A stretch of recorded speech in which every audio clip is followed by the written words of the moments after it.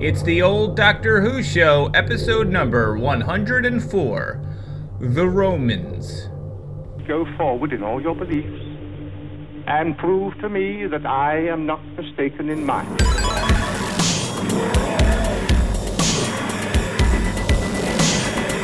You couldn't control my mind before, and you certainly can't control it now. Would you like a jelly, baby? The TARDIS, when working properly, is capable of many amazing things. Reverse the polarity of the neutron flows, and the TARDIS will be free of the force field. Well, the TARDIS is more than a machine, see, Jim. It's like a person, you see. The resulting reaction is Are you ready? Welcome back to the old Doctor Who show, your tri-weekly classic Doctor Who review podcast. We are coming to you in December of 2020. If you're hearing this now, it means we all have not died yet. But Dan, how are you faring in this nightmare landscape? Eric, there's a light at the end of the tunnel.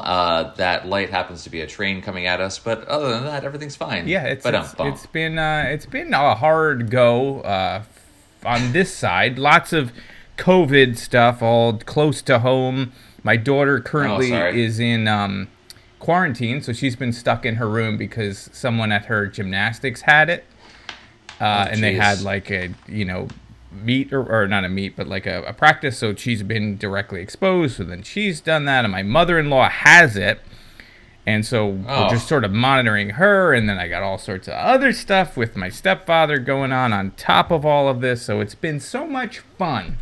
But at least I got to spend last night down in Georgia at the MAGA rally, which was great because, I'm finally hoping that we could hashtag steal the heel. Is that what it's called? I think it's not steal the heel. Right. But Dan, how have you been doing? I have a laundry list of problems.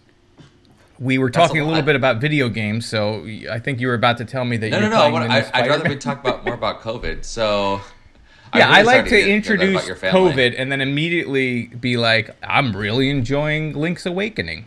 Because I had a birthday that passed, and my wife freaked out and bought me like a bunch of Switch games. So I got Skyrim, which I had already played on Xbox 360, and I put like 200 hours into it, but I'll put another 200. She got me The Witcher 3 Wild Hunt on Switch, which I know you're a huge fan of.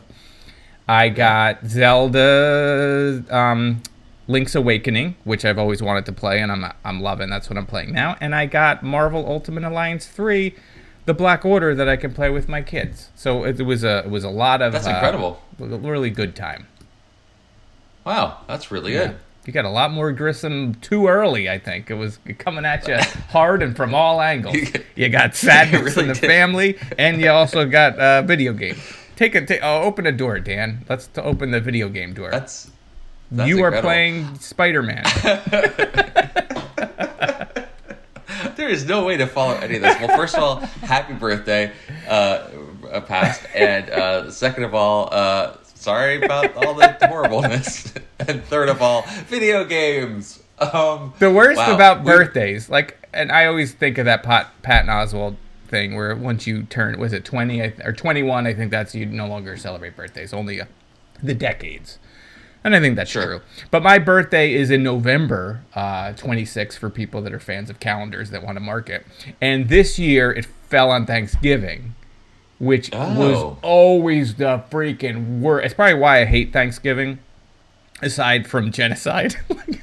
Aside from the United States, killing the native population. But I don't know if it was just that I never liked attention, and you would get, that's the most amount of family you'd get, and then somebody would bring out a cake that you don't want, and then everyone's staring at you. So, the two of those together. So I think it's every 4 years, or I don't know what it is. You can figure that out at home. It falls on Thanksgiving, which it fell on Thanksgiving this year. But life was like, hey, there's a bunch of other problems. You're not even going to have a Thanksgiving. It's just going to be straight up weird. I want to talk to you about Spider-Man. Aren't you playing Miles Morales? I'm not playing that one. I played the first one. I'm waiting for sometime in the spring or so. I'll get the PS5 hopefully. I'm not rushing to get it right now, so I'm going to wait and play it on that, I think. But the first one was great. I'm glad that you're kind of still picking away at that. I haven't played it, and I played it. Actually, I played it for like 20 minutes and realized I'm just not good at games anymore, and I kept having to reduce the difficulty to like the I think it's Friendly Neighborhood Spider-Man or whatever and I put that on, but I will eventually get to it. The fact that I really wanted to play Wild Hunt, and because she must have went through my history or something and saw that I had been trying to buy it at one point. That game is like 200 hours, right? So I don't think if I ever start that, I probably will never. I never finished it. I never finished it. It can go on. It can go on forever. But you liked it. I remember Skyrim, you talking about The Witcher when it was out. I liked it. I had the same problem I have with a lot of open world games, where it's like you do the main quest, then you start doing a side quest, and then you put it down for a few days, and then you're like, wait, where the hell was I supposed to go? What am I doing? Who's that person? Yeah, and I just can't remember anything. It's like I forget who it was. Some comic or whatever was saying like there should just be a mode for that when you come back. Like, hey, it looks like you've been away for a couple of weeks. Here's all the shit you forgot. Yeah. I would love to pick that up.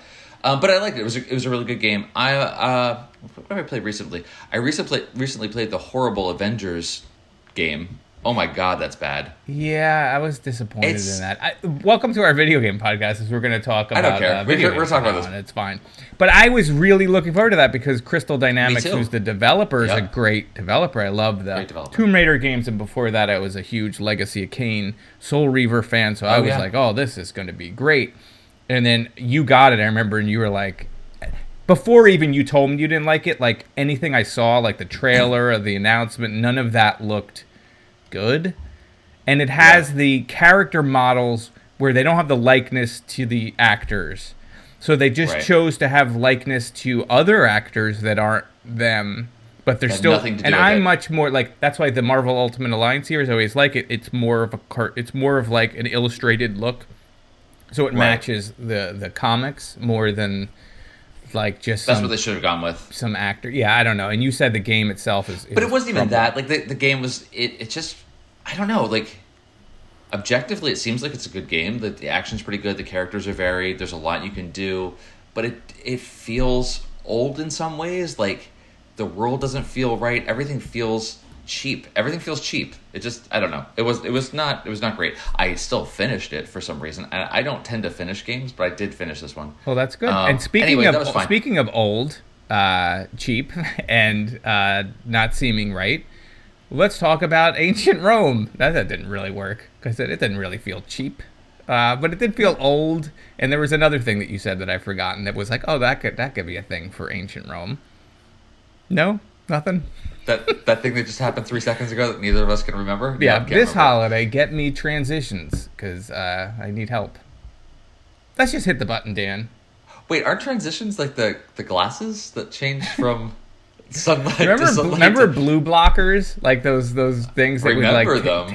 You would have it. It just looked like you were a Coke dealer. But speaking of that whole thing, forget blue blockers. Do you remember the infomercial for like the look behind you glasses? So they were glasses that had little mirrors inside where you could spy on. Like that was all just for perverts, right? I mean, that whole thing was the perv economy.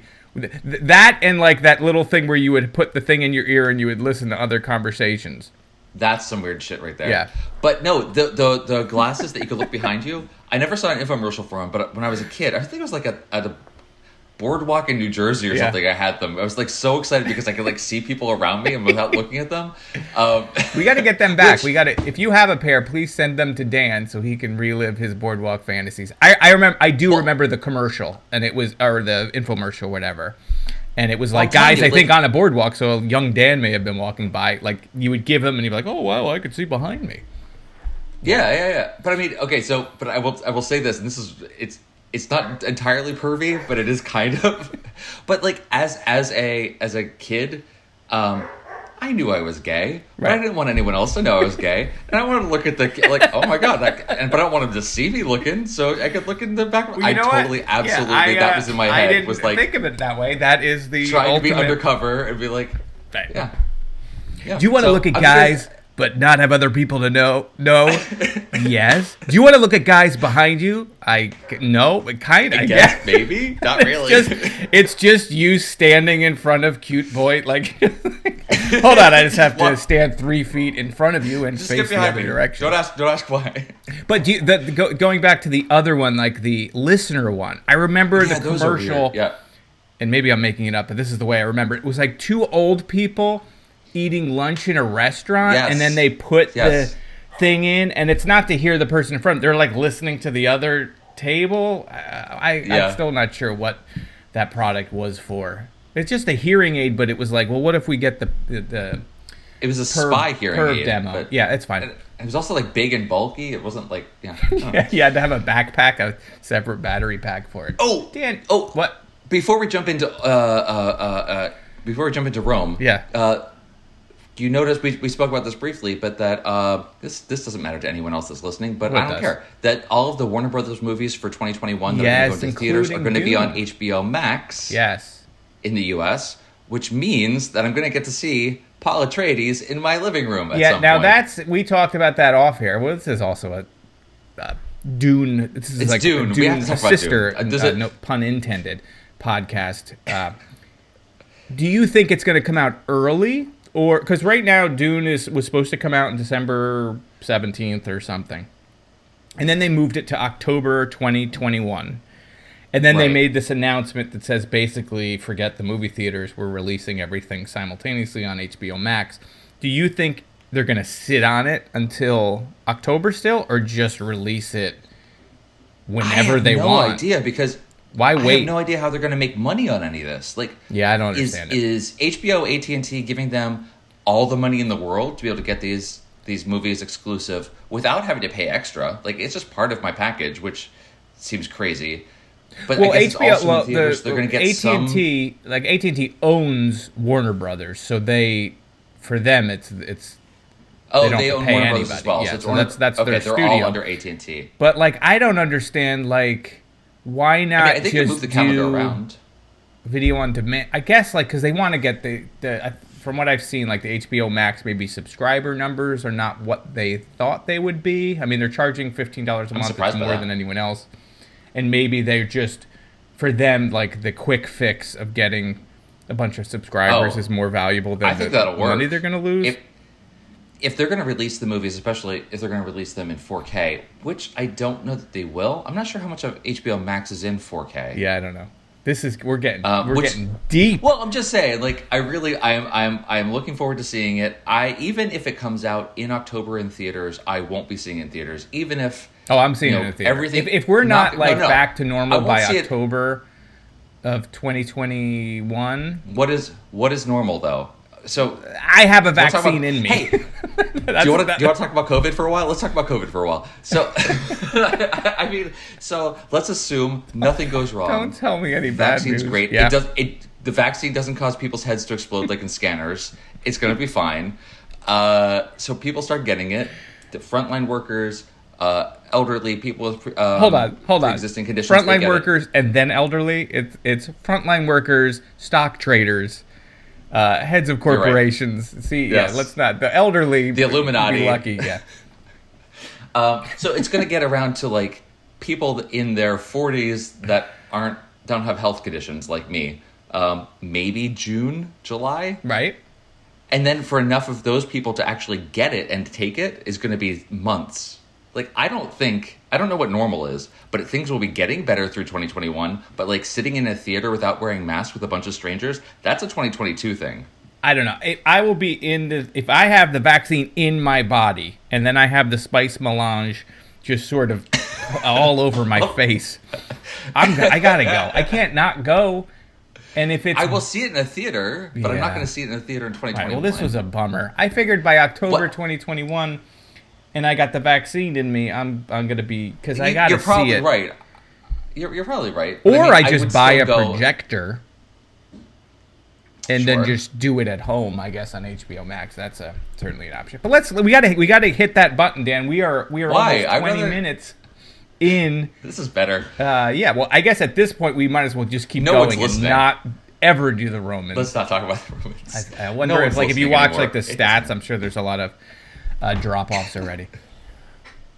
Anyway, Dune. Okay. Yeah, hit the button.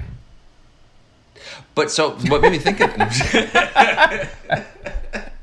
Okay, let me find the button. But the longer we go, it eventually gets funny, right? I mean, that's how my understanding of comedy. I saw Timothy Chalamet in The King last night, which is a really good movie. Oh, you saw The King?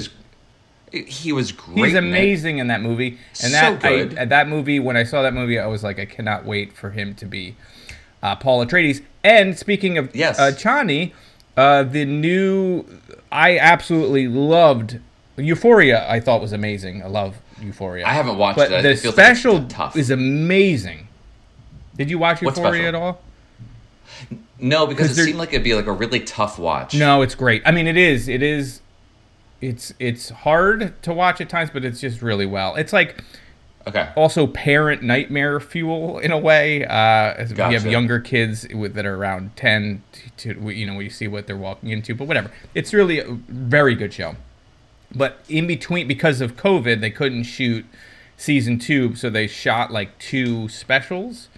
The first one is out now, which features one character, and then they're going to do another one featuring another character. But it's a great show. You should watch season 1 100%. And then I don't know how to spoil anything, but it is. I am a big fan of 2 characters in a situation talking, and that is the whole thing. So like very deep into character development, like My Dinner with Andre style. If you like that kind of thing, you'll like that. Right. If you're expecting a lot of action, like a little before midnight, a change of setting, it's not going to happen. But or all of those Sunrise movies, like Before Sunrise and After Sunrise, and what was the other one? Midnight Cowboy. Midnight Cowboy. Right. Which is great because then that all brings us right back to MAGA. And my Anyway, hit the button. We got to hit the button now. Right? Dan's just hitting the button, and there's nothing happening. It's Zendaya, right? Yes. Zendaya. Yeah. So Zendaya or Daya. I don't know. I say it wrong, and my kids just yell at me all the time. I think it's Zendaya. I don't know. Zendaya. I don't know. I she's an amazing actress, so I should at least be able to pronounce her name. And she's going to be a great Johnny. So there you go. Oh, and she was also in Spider-Man, right? Yes, she's that brings it full circle. Yeah, so that was a great show. Did we get anything on Twitter about this episode, or do we want? Are we done? If you want to tweet at us, I was actually thinking like this would have been a great episode to do live. I was going to say, like, hey, we should just do this on Instagram Live. And if this was happening on Instagram Live, boy, would that be great. That would be so much fun. Yeah, I think it's Zendaya. I'm going to go with Zendaya. I think you're right. And think of the word day and Deo. The sun like Deo. And the desert and Fremen.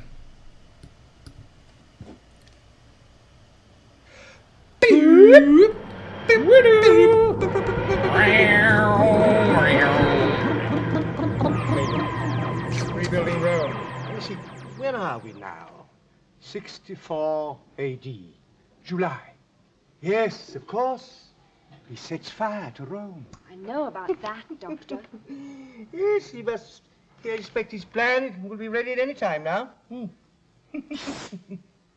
Maximus. Must you hiss my name from all corners? I'm sorry, but I have news. Yes? Nero has arranged for you to play in the arena. Oh, has he now? Well, I must have misjudged the fellow. And as you play, the lions will be released. Oh, that will be charming. Well, obviously you must leave here before this concert. Oh, obviously. So if you still intend to carry on with your plan, today is your last chance to kill Nero. Yes. Kill Nero?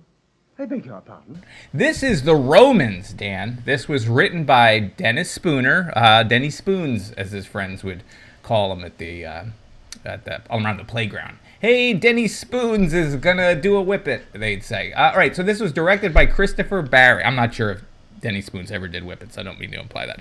It was directed by Christopher Barry. This is the 4th serial in season number 2, lucky number 2, of the show Doctor Who. And it immediately follows the events that took place in the story The Rescue, which we have also reviewed. The Doctor, newly kidnapped Vicky, Babs, and Ian all end up parking the TARDIS wrong. You know how that is. It's on the edge of a cliff. It falls over. But hey, they took that misfortune and they turned it around. All of those frowns inverted, and they were now on holiday in ancient Rome. And they were having a blast, Dan. But things aren't all Babs feeding you grapes. You know, I mean, only certain things can be Babs feeding you grapes. And then it turns out ancient Rome sucks. There's lots of human trafficking, corrupt government. It's just an absolute mess. And so what did you think, Dan, of the Doctor and his companion's time in right before the events of Nero burning the city? Whether or not that happened, historians, I don't think completely sign on with that, but that's the myth. Are you there? Are you there? I just want to let no, you know. I think that I've always heard, like, you know, he played the fiddle and Rome burned, and he burned it because he wanted to build a new city. But I don't know if that's actually true. No, I just want to let you keep going for this. That's what happens when I don't have, like, you know, it's called cocaine, kids. No, it's not called cocaine. It's called coffee. Eric just can't let a silence be. This is maybe one of my favorite First Doctor stories. Oh, I really enjoyed this one, and I'm not one for the history stories all that much. I tend to like the more science-y, fiction-y ones, but this was so much fun. It was really silly. I was gonna say this later, but I mean the thing that, especially when we first meet Nero, and the way that he's portrayed by Derek Francis, not an actor I'm familiar with, but I went and looked at his IMDb, and it just was it was 15 pages long. So he was like the first big name or well-known actor that they brought on to Doctor Who to guest on the show. And he's just bigger than life. And it just makes me think of Zero Mostel in A Funny Thing Happened on the Way to the Forum. So between the setting, the costumes, some of the hijinks that happens when he's chasing Barbara up and down a hallway, whatever, it just feels exactly like Funny Thing Happened on the Way to the Forum. So I'm wondering how much of that actually influenced the production of this. I had to look that up. It was actually in London's West End around 1963. Coincidentally, has nothing to do with this, Pertwee was in the original cast in London of A Funny Thing Happened on the Way to the Forum. He played Marcus Lycius. Marcus Lycus, that's what it was. Anyway, and so it just, I really enjoyed that. It had this kind of like screwball energy to parts of it, in between scenes of people dying and being poisoned and stabbed all over the place. So the tone was funny. I love. You must enjoy this because it was such a Barbara story. There's so much of it. So the interplay between Barbara and Ian, like being left together at the villa, and like how you can see their friendship and how playful they are before they get sold into slavery. Yeah, it was a lot of fun. And Vicky was an interesting character that we get to see. I think it's a really nice change of pace from Susan. Not a bunch of shrieking "Save me, Doctor" stuff. She's pretty much on her own and able to like advance the plot. It was fun. Eric, we can get into the details. We can get into the nitty-gritty. Okay. But I want to know your top line on this one. My top line. I did not like this story. Oh, no. I loved it. No, yes. This I loved. I could have just taken this story, put it in an IV, and just double hooked it into my veins. Actually, put the IV on my hat. Like one of those things that you put beer hats in. But instead of going into my mouth, go right into my veins. No, it was perfect. I thought it was perfect. I thought it was, you said it was kind of goofy or whatever, and it is, but it also is incredibly serious. And I thought it was so well, like, as a commentary about societies, and you know, you have them in the beginning sitting around, and they're talking about the food, and the Doctor's the sassiest I've ever seen him, especially when he's really talking about food. Like, he was the most likable Hartnell has ever been. Like, he was awesome. Like, he was great, and Vicky was great, and the two of them together had great chemistry. But in the beginning, they're like, oh, how was that food was so good, and what did you put in that? And they're drinking wine, and they're just lounging around, and they're enjoying the society they're in. And then slowly, over the course of 4 episodes, you realize how corrupt everything is around them, and then there's slavery, and there's human trafficking, and there's poor people being thrown in jail, and like you have like you can go through life and think as long as everything's fine for you, this is the greatest place to be, and they learn it's actually the worst place to be. Like the human trafficking element and the sexual, like the sex trafficking, because they're selling Barbara and they don't hold back what it's for. They have that scene where all those creepy dudes are like, they grab her and they're like make her dress up, and even the guy that's like the good guy, the good rich guy, says like I'm gonna show you later like what you can do for me. Like he's supposed to be kind of a good guy, and they give him like the secret Christian thing, but even he's kind of just creepy. I just thought the fact that he participates in the whole like maybe use your power to change things, perhaps, but and all of the intrigue and all of the acting was great, and I liked the way that they structured the story, and it felt very modern. Like they don't do any hand-holding. I feel like you would not really be able to do an episode like that now, because there would be some committee and some person would be like, I think it's too confusing that the TARDIS falls and now all of a sudden they're in Rome. Like I liked how you just went from that TARDIS, precariously parched on the cliff, which seemed to be a trope with the TARDIS. Seems like it's not the first time we saw that happen. So it falls, and then it's like a goes to black, and then they're just chilling in Rome, and you have to just sort of adjust to be like, and they've been here and they say like 4 weeks or however long they've been there. Yeah, they were hanging out for a month together. But it was great, and like I loved. I think that then we'll have to eventually talk about the sexual tension between Barbara and Ian was like, and I was asking myself, and I don't remember. They're not a couple, right? Like that's not how the first story started. They're just coworkers. They're just coworkers. But it is there. Like they have like, although there's that weird thing where Ian tries to drown her at the end, but they have. Yeah, I feel like that was more role play. Problematic. Like I feel like that she was also consenting. That was they had a safe word and everything. We just didn't know what it was. But like that was great. And we talked about Barbara. The Roman gown is a good look for her. I think she can pretty much rock that. I don't know. Well, so can Ian. Whenever Ian's in the toga, and then Barbara decides to redo his hair all Caesar style, and I was like, that is a very good look for this. They're all great in this. Like they're all great, and I really liked Vicky. And yes, the rescue was the episode or story we saw before this. And I remember we joked the whole time that she was like PTSD because all these horrible things had happened to her, and she was kind of shell-shocked, and then all of a sudden they just took her. And it felt a little weird. But she was like as if none of that happened in this. She was like all of a sudden they're all friends, but she was just had a great curiosity about everything, and her and the doctor I felt like was the best chemistry that he's had with anyone. And he's like really devious and laughs and stuff, and he's just like this little sassy gremlin. He reminded me of the guy in Magnolia when William H. Macy goes to that bar and he's in love with the bartender, and the guy that's from The Burbs, who I can't remember is a famous actor's name, I can't remember, is at the end of the bar. Do you know that old guy? And Tom Hanks? What's that? Not Tom Hanks. But do you know the scene I'm talking about in Magnolia? No, I've William H. Macy's in love with the bartender, and the bartender has braces, and he wants to get braces like him. So he, like, his whole thing, like, do you know what I'm talking about? I've not seen the movie, so this is great. This is exciting. Forget it. He's like this older gay gentleman that sits at the end of the bar and just gives William H. Macy the business. But, like, he's like like an older proper, and like the way that the doctor was behaving in this, he reminded me of that character. Gotcha. We had tongueless assassins in this.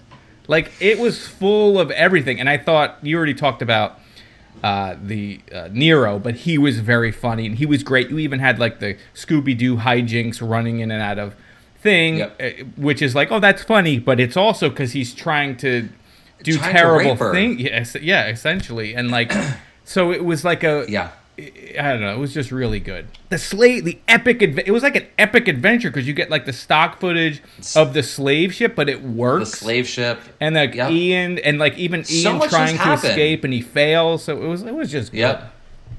It's good. I mean, so yeah, I agree with all of that. I think everyone in it was at the top of their game. The performances were great. The dynamics between them, you get them split up, so you have different pairings. Those pairings worked really well together. All the guest cast was incredible. I loved Nero. I loved the actress playing his wife, Papaya. Yes. Yeah, she was great. Even the royal poisoner. Yeah, woman. And she's only in like 3 scenes, but she's great. Right, and she gets killed, and she just gets killed. Killed. They essentially Vicky causes it because she switches the poison, and then she gets blamed for it because the target doesn't get killed. And then they're like, "We're taking you to the arena," and I was thinking, "Okay, we're gonna go to the arena later with Ian, and we'll free her." Nope, she's off the show. She's dead. Yeah, it's just a bunch. Okay, so yeah, I was like I'm saying, I agree with all of that. I love. It does have an epic feel to it. The whole thing of Barbara and Ian getting captured. That whole part. So there's this strange. I think it works, but it's still strange. The tonal shifts between dire seriousness and slapstick comedy. Like they're at the villa together after the Doctor and Vicky have gone off to Rome. It's just the two of them. They hear something. It's guards coming in, and they're getting roughed up. And they're like struggling. They're getting trashed too. They're getting trashed on wine, and they are totally. They hammered. do that great go to the fridge gag or whatever. But yeah, go on. That was really funny too. Like so has that humor, and then Barbara hits Ian over the head with the bottle instead. So like it's just like silliness interspersed with like they're straight up getting enslaved. But I will push back a little bit on that, and I felt like when she hits him on the head. I don't think it was necessarily done for laughs because she plays it serious.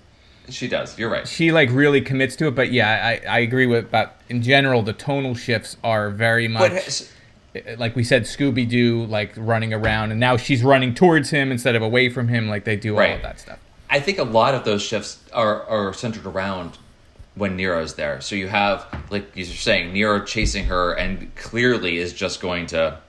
And there's like an absurdity to the tragedy. Like it's absurd. It's so, but it's also real. Like it's definitely like a good. I think they pulled it off well. But you have Nero like being like having this almost mustache twirly over the top performance, and saying how great he is and buying his own myth, and but then just like randomly will stab a guard because he didn't try hard enough. Like it's just. And then he's like silly about it. Like it's just it was very strange, but I think it was effective. It was a very strange choice. He was genuinely a dangerous and scary villain, even though he was so absurd and silly. The fact that he just stabs that guard, and he's like he didn't fight, hard enough or whatever. So. And like the doctor's having so much fun with the Emperor's New Clothes bit where he plays a silent song, and they're all like, and then he gets so furious that his applause is bigger. And it reminded me a little bit of current state of things. How things can be completely silly and goofy, but also incredibly dangerous when someone like that is in power. So I thought that was great. To go back to the rich guy that is the savior, benefactor of Barbara, he said, I wrote the line down because it was so creepy. I will instruct you in your duties later, and he does that weird like smile, and it's just like about power imbalance, and like even the fact that he's buying her but he can't give her freedom gives him like a little bit of a edge on her anyway, and he takes advantage of that. He's touching her back and he's doing all sorts of weird things. So the whole thing was just like creepy dudes on parade. Right? There was a lot of that. I agree. The emperor, you talk about the emperor's wife, so the empress or whatever. She does like a weird office stare at the camera thing at one point. Did you know? She does at one point. She just like kind of, I think it's like something about Barbara, but I wrote that down. I was like, was that a fourth wall break or just kind of a weird, she doesn't know the scene's ended. She's waiting to hear the poisoning doesn't work and she knocks all the stuff over and then completely does a Pam to the camera. And that's some fast acting poison. That poison is fast. Like when he gives it to the dude, he just falls right over. so Nero's like has been chasing Barbara all around, and then the poison cups are being brought in. Vicky's switched them. We don't know which is which, and Nero's like given Barbara a bracelet and wants a kiss, and Barbara grabs the goblets and said, "I want to drink to your health," and chugs it. Yep. And like I didn't know which was which, and I thought, "Oh great, Barbara's gonna get poisoned. Now we have to like get an antidote and blah blah blah." But no, that wasn't it at all. Nero has his manservant come over and drink it, and immediately just like big eyes, looks at the camera and falls over. Like, and it's like that's definitely played for laughs. Yes, because of the way that the guy mugs the camera when he dies, and Nero's response. But it's also a guy straight up dying on camera. Yep. It's just like subversive in that way. The fact that it is packaged sort of as this fun adventure with jokes, but it really has the underlying message or underneath it. I thought was pretty powerful. Yeah. It was good, man. This mischievous little gremlin doctor. I hope more Hartnell stories that we see after this are more like this guy.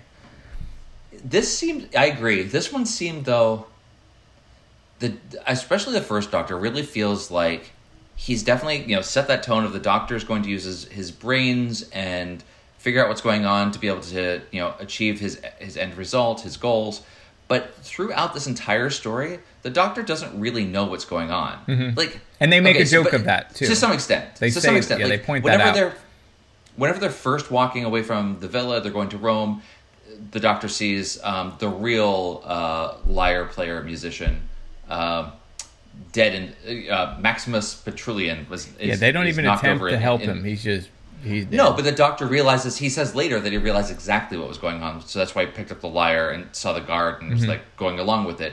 But so he's trying to figure out what's going on with that as it's happening, and then there's the sort of good but not really Tavius guy who the secret is Christian in on some sort of plot with him, but he doesn't really ever say what's going on. The Doctor's just going to figure it out as he goes. So it's just that. Now that scene that is thing, played like the for Doctor, like barely laughs. keeping his head above water as he's trying to figure out the plot and try to, solve. But that's, I think that's him, and they cap that off at the end too when Vicky is like, "But does he know what he's doing, or he's over there? He looks like he knows what he's doing." And then Barbara's like, "Yeah, kind of, but not really." Do you know what I mean? Yeah. But that's sort of him. He is sort of kind of. No, I love it. It's not at all a criticism. But like when he's talking to Tavis, Octavius, Dr. Octopus, when he's talking to Dr. Octopus, that's like played for laughs, but it's also like him survive. Like that all was funny, and there's a number of those kind of things that I feel like work here that don't in lesser stories don't work. Yes, mainly they're almost running into each other, and they do that a lot. And I always feel like it's always earned and it always works for the story. Like when Barbara's being auctioned to all the dudes with the two other women. I think it's like, is it Ian that's walking by with he just misses her. So that Ian, I think, and the other guy who I forget the character's name, the guy from the slave ship. Delos. They're in Rome, and then they're talking, and then they leave, they exit stage right or whatever, and then all of a sudden Barbara comes out in the background you see, and it's like, oh, if he had just seen her. And that happens a lot in the palace, because Hartnell's on this side of the door and Barbara's being chased for her life by Nero on the other. But I always feel like all of that works. My only sort of negative, and I wouldn't even call it a negative, is I feel like Vicky's a little underused, and by I think episode 3 she's hardly in it, so she sort of disappears. She doesn't really. Well, she saves Barbara's life, so I guess she has a pretty big moment. But that would be it. She plays a pivotal role, but she's not used throughout. But I agree with that. I think that I think you put it in a way that I was trying to say. But you said it better. That this is like the best example of all the things that we see from the Doctor. The Doctor trying to piece things together and figure out the plot as he's going, and also try to achieve his own ends. It's the best example of that. It's the best example of these coincidences and near misses, but it all works. It also didn't fall into the trap that we tend to see a lot, where especially in longer multi-part stories, where they keep going back and forth between the same location over and over again, and it feels useless. This all felt like everything it was a tight story, and nothing was wasted. It just really kept propelling the story forward. Yeah. Everyone did have, if they didn't have a lot to do throughout the story, they had plenty of moments throughout that were important. So, right, and I feel like why this story worked for me was everything was like emotionally triggered. Like there was real emotion. Like you were really worried for Barbara. She's going to be sold off to these people. You're really worried for Ian. He's now a slave. He's got to row, and how hard. Like all of it is very human focused and character focused, and all these moments were about the people, not necessarily the plot. Like, oh, they got it. Like Ian's got to get here. It was like, Ian's got to eventually. They all have to find each other, but it had such great character moments. Like it was really character focused versus action focused, I guess. Although there was certainly plenty of action. Yeah, I agree. Well, I will come back to the action in just a second, but I definitely agree. I felt so invested. It's a Doctor Who story. It's all going to work at the end. They're all going to get back in the TARDIS and go on to their next adventure. But when Barbara and Ian get captured, and then they're get sold off independently, and one's going to Rome and one's going on as a slave. Like I get trying to imagine what they're thinking. Like, what's Barbara thinking? I'm never going to see them ever again. I'm in this, been sold into slavery.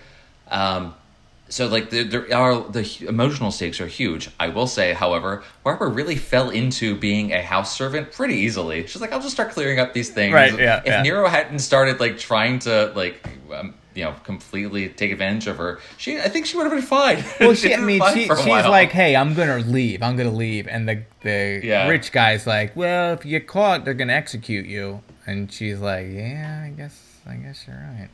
But she did sort of work out that the action, of like just that little piece. Like, okay, so now Barbara is a servant, and then you have like the added thing of not just the Nero trying to do his business. You have his wife trying to kill her because she's jealous of her. Like, and all of that was such a kind of a great little triangle that they built that you don't usually get in a quote unquote kids show. It was good. It was really good. I'm trying to look up while we talk about Ian and Barbara and whether or not they were actually a couple, and it looks like they do get married at what point. I think that's the way it ends when they leave. Is that in the show, or is that like a Big Finish or comic or novel or something?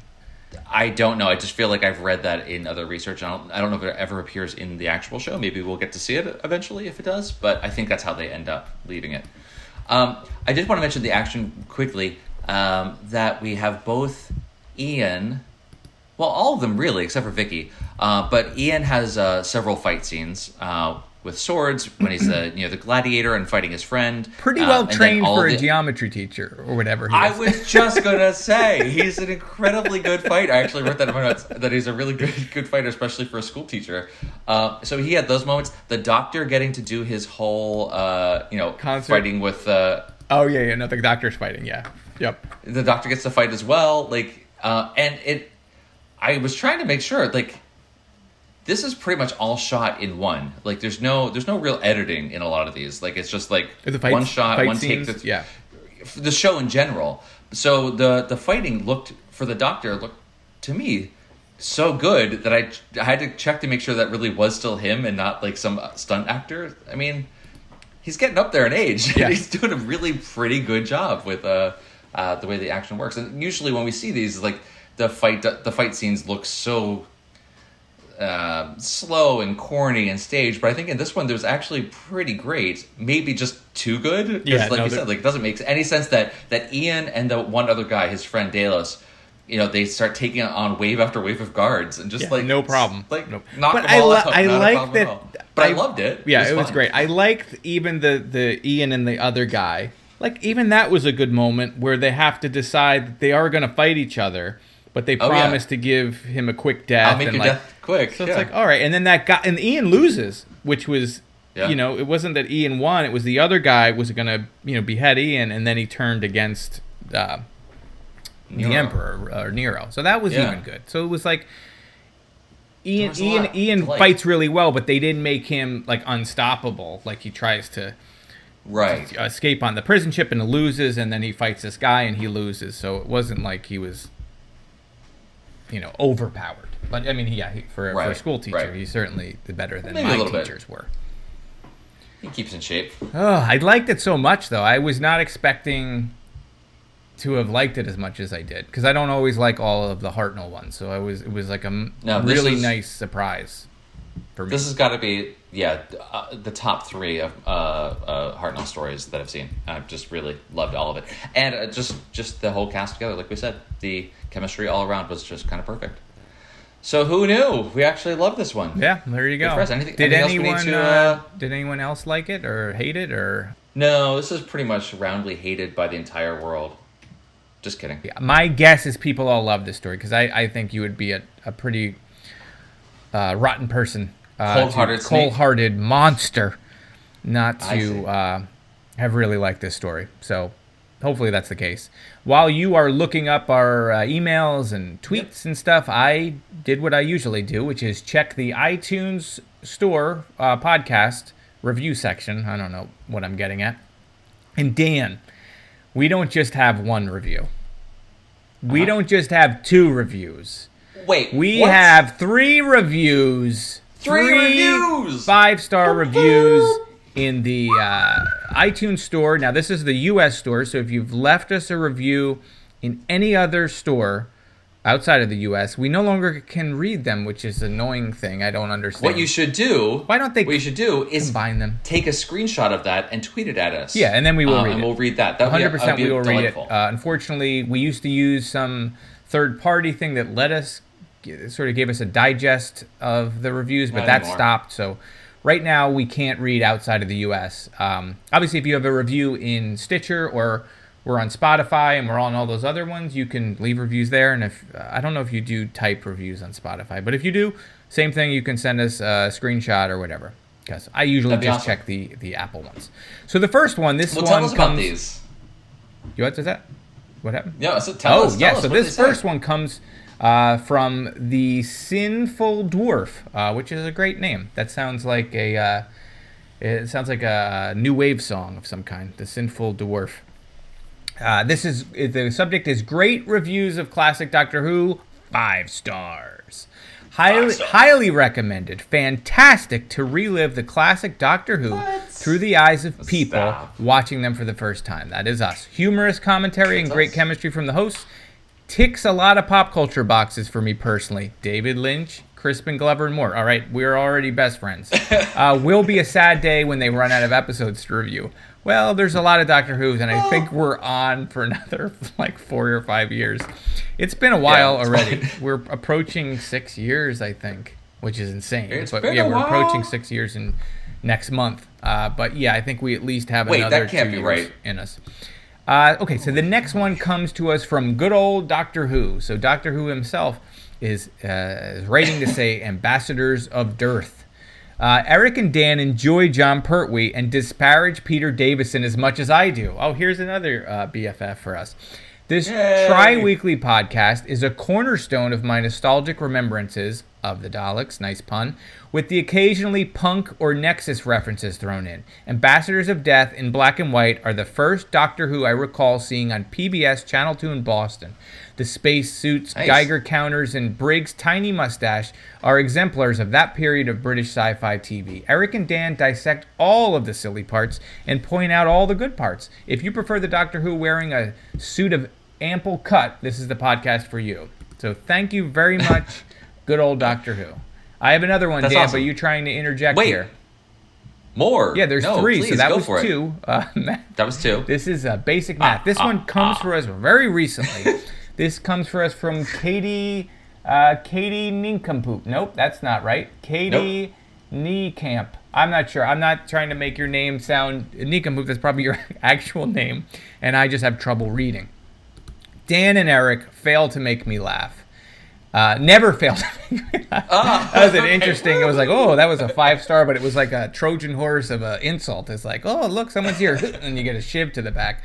Like you're in prison. Dan and Eric never fail to make me laugh. This is a fun, light podcast by 2 people who genuinely just enjoy watching the show. These aren't mega nerds with a comprehensive mental database of facts about the show, and they aren't experts on the lore, but I don't really want any of that in my Doctor Who podcast, so I actually like that. I also like that they don't waste time with extremely long recaps that I have to skip through. Although it was not a recap, but we have 20 minutes at the beginning of this episode, so hopefully you do not recall this 5-star. Finally, I love how they handle parts of the show that haven't aged well, like sexism. They point it out, laugh at it in a punch-up way, or scorn at it, as the case may be, and then move on without excusing it, explaining it, or fixating on it. Most Whovians aren't great at that, including other podcasts I like. This podcast has been a great companion as I watched through all of Classic Who for the first time. I don't know anyone in real life who likes the show, so it feels like I have 2 friends watching along with me. Highly recommended. And I feel the same way as you do, Katie. Dan is, I think, the only friend I have at this point that watches any of this stuff. I don't have a lot of friends. Same here. Let's just put that on the table so it's not like, it's a small pool, but of that pool, Dan is, I think, the only person that likes the stuff. We've got a new friend now in Katie. That's awesome. We do. I'm so glad that you're thank enjoying, you, Katie, and thanks for reviewing the show, and the same for good old Doctor Who and The Sinful Dwarf. That is an amazing number of 5-star reviews. Thank you so much for doing that. And since we're talking about Katie, guess who also sent us an email? Is it the same Superfan Katie? Is it the same Katie, you think? It is the same Katie. Okay, excellent. Because the last name is the same. Difficult. I'm not sure what it is. But Katie, we love you, and we're sorry that we're screwing up your name. But Katie says to us, let me bring this over here in a place where I can actually read it without breaking my neck.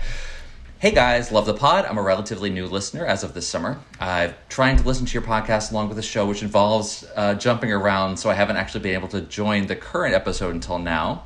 I have a handful of random thoughts on the Romans. Yeah, sorry about that, Katie, the jumping around part of it. It was a good idea at the time, although I can't imagine actually... I know there's other podcasts that do this where they watch from the beginning straight through. That would be hard. I would have ended up murder-suiciding us if we had to do that. So we started that way, kind of. I mean, we weren't watching every episode, but we were watching them essentially in order. And now for season 2, in quotes, we've been jumping. And I really do like the jumping from Doctor to Doctor.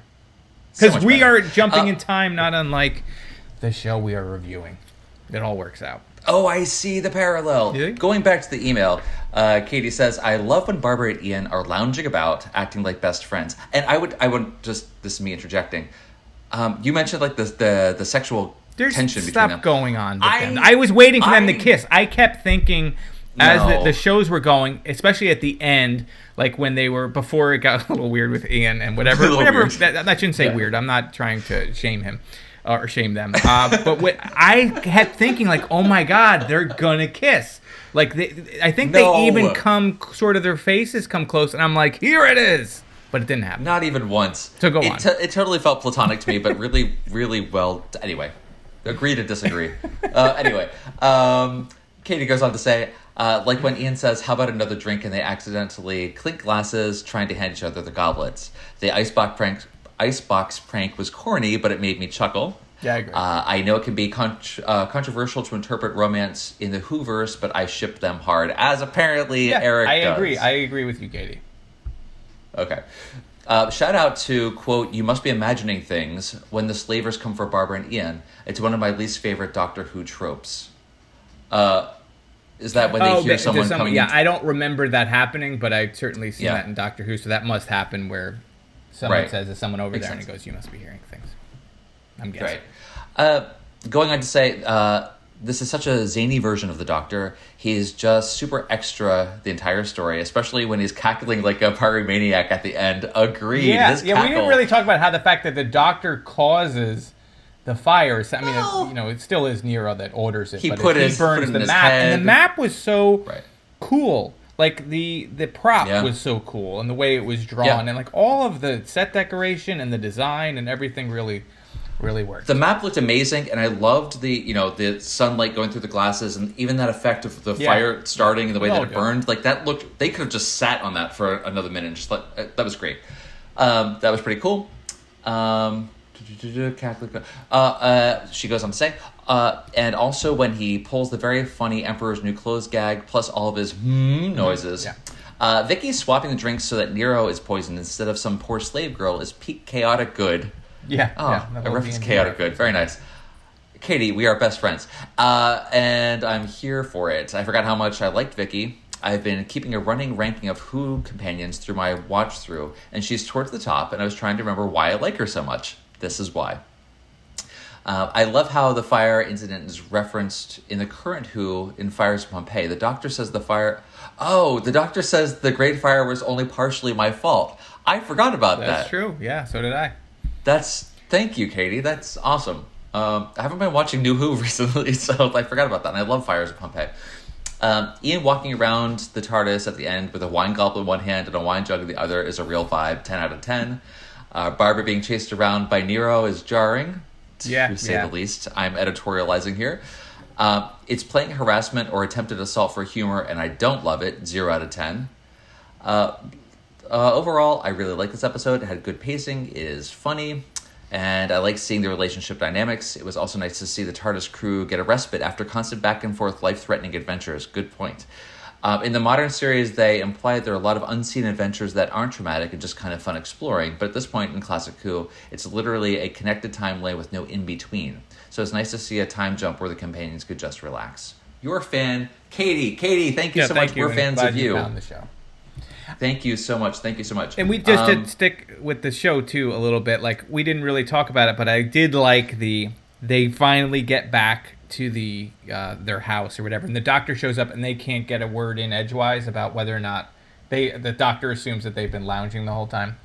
And then later on in the ship, I don't even know, we never see them say, like, oh, by the way, we were also there. You see in the ship, and Vicky's talking about how the doctor played the silent song or whatever, and Barbara could have been like, I was also working that day. I just happened to be in the, I guess she was off I'm assuming they caught up at some point. It's fine. I thought it was funny. I thought that the humor worked, Dan. Since we're talking about emails, just let's jump to jump it. Our friend Kristaps writes in to say, War Games Part 1, saying, I may be going against the trend, but I love the story and don't think it drags. Yeah, and that's our next. The next story we are doing in 3 weeks is 5 parts. War Games. So I'm gonna leave the rest of the email for that. Dan's like, did we just review War Games? Did we do this? I blacked out and I thought I kept thinking about the Romans. Okay, so what did other people think about the Romans? Let's check our Twitter. Yeah, what do we got on Twitter? There was a couple. We got some replies here. Misfit Scully says, it's lunchtime for me at the moment, so in bed with the electric blanket on, watching Classic Who. I'm doing a rewatch of everything, like our friend Katie. It's a slow process. I'm making notes for a possible podcast or another project. Pity lunch is only an hour, so watching along with us on the lunch break. Thank you, Misfit Scully, for bringing us along with you. Paul Paranoid says, hey, I was wondering when we were due for another episode. I saw this message and the yeah bit from Respectable by 80s Mel and Kim fired in my head. I blame you guys. Do you know Mel and Kim from the 80s? I do not. Paul, send us a link so we can have that song stuck in our head as well. That'd be awesome. Now, that's not Mel from Doctor Who? No, that's what made me confused as well. But a classic British pop duo consisting of Melanie and Kim Appleby. Thank you, Wikipedia. Thank you. Yeah. The Meanwhile at the podcast writes to us to say, in response to the fact that we're going to be watching this, eagerly await a reply from Tempest Futile. I don't know. Maybe that's just almost a comment between two other people using us as a way to speak to each other, which is kind of cool. A Delightful Romp? Is that the one you're reading? That's the next one. Rob Shade says, a delightful romp is the best description I've ever heard of this, and I agree. While there is peril, even a death or two, or 20, people just dying all over the place, really. Everything is upbeat, and the main characters are at their height. There really is little reason why today's show couldn't pull off a non-monster historical. Yeah, that's something we actually didn't talk about. There is literally no supernatural monster. The monsters are, we've traced the call, it's coming from inside the Colosseum. That turns out the whole time the monsters was us. Yeah. It was humanity, Dan. The real monsters are the friends you make along the way. Nitro9 says, I adore this episode. It's clear they're all having a good time making it. The humor elevates it for me.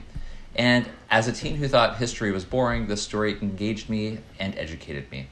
this is what historical Who should be. Totally agree. Like I said at the beginning, I don't tend to like the historical ones, but I love this one. And lastly, Brian says, Barbara deserved better than to get chased around by a lecherous Nero, Benny Hill style. Oh my God, if they played yakety sax in the background. Yeah, that was very much. That seems to be the sticking point with most people for this. It should be. This story. Yeah. Yep. But that low point aside, is a fun story, and the regulars are charming, especially the villa scenes. Replacing Susan with a more upbeat and chill Vicky seemed to relieve some tension. Totally agree with that. Love Susan, but it's a different vibe. Yeah, and I feel like we beat up Susan too much, the character. But it works so much better with Vicky. It works much better. I imagine we're probably going to do at least one more. I'm not sure how long Vicky's on, but I hope we get at least one more story to see how if that chemistry keeps up, because I thought she was great.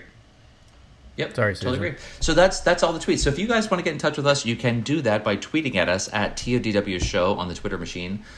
We are also at TODW Show on Instagram. Yep, where and you see all the I'm bad gifts with updating that Instagram stories. account, I'll be honest. But I will do better. Well, it's fine. It's fine. Also, you can email us at theoldoctorwhoshow@gmail.com, and we'll read your email on the air, just like we did for our new friends. And you can always send us reviews, like Eric told you before, in all the different places. If you want to send us a screenshot of a review, we'll read it on the show if we can't see it otherwise. And you can also check out all of our previous episodes and our upcoming schedule at theolddoctorwhoshow.com. Yeah, and as we said, the next one is War Games, so you better start listening now, because it's 5 parts just for part 1, and then another 5 parts for part 2. We're breaking it up. We're not going to do all 10 at once, so we're just going to do the first half in 3 weeks, and then another 3 weeks we do the other half. And so it's 6 weeks. 6 weeks of Troughton are coming. Well, could be worse. And then we say goodbye to Troughton. It's the last Troughton story, so that's how we're going out with 10 episodes. It's good. Going out with a bang. And if you want to send Eric a belated birthday gift, you can send it to P.O. Box. I don't remember the P.O. Box. What is it? It's 2131? No? Yeah, yes, that's right. 2131, Red Bank, New Jersey, 07701. If you send us a self-addressed stamped envelope, we can also send you any of the remaining stickers that we have there. Yeah, you can we put got them plenty on your of stickers. Forehead. So please do. You can put them in inappropriate places. They'll be fantastic. Show everyone that you're a super fan. Is that all we got then, Eric? That's it. That's all that I'm aware of. Yeah, I think I mentioned this many times before. There may still be a Facebook page floating around, but neither Dan nor I monitor it. So if you are trying to contact us through that, just use Twitter or Instagram or just our email. Yeah. That's it. Cool. I think we did it, and we had a lot of fun. This was a fun episode to review, and hopefully people made it through the 20-minute opening. Sorry about that. All right. Well, we'll see you all in 3 weeks' time. Bye. Bye. Okay. Good job, man. I can see old Nero playing his big foot tapping away, while the flame grew high and the city fell. It burned down to the ground. Nero played his fiddle while Rome burned. He wouldn't lay it down. Some folks like their music mild, played in a mellow way. Some like a tune so sweet and low, so they can swing and sway. I like a tune a band can play and give it all they've got.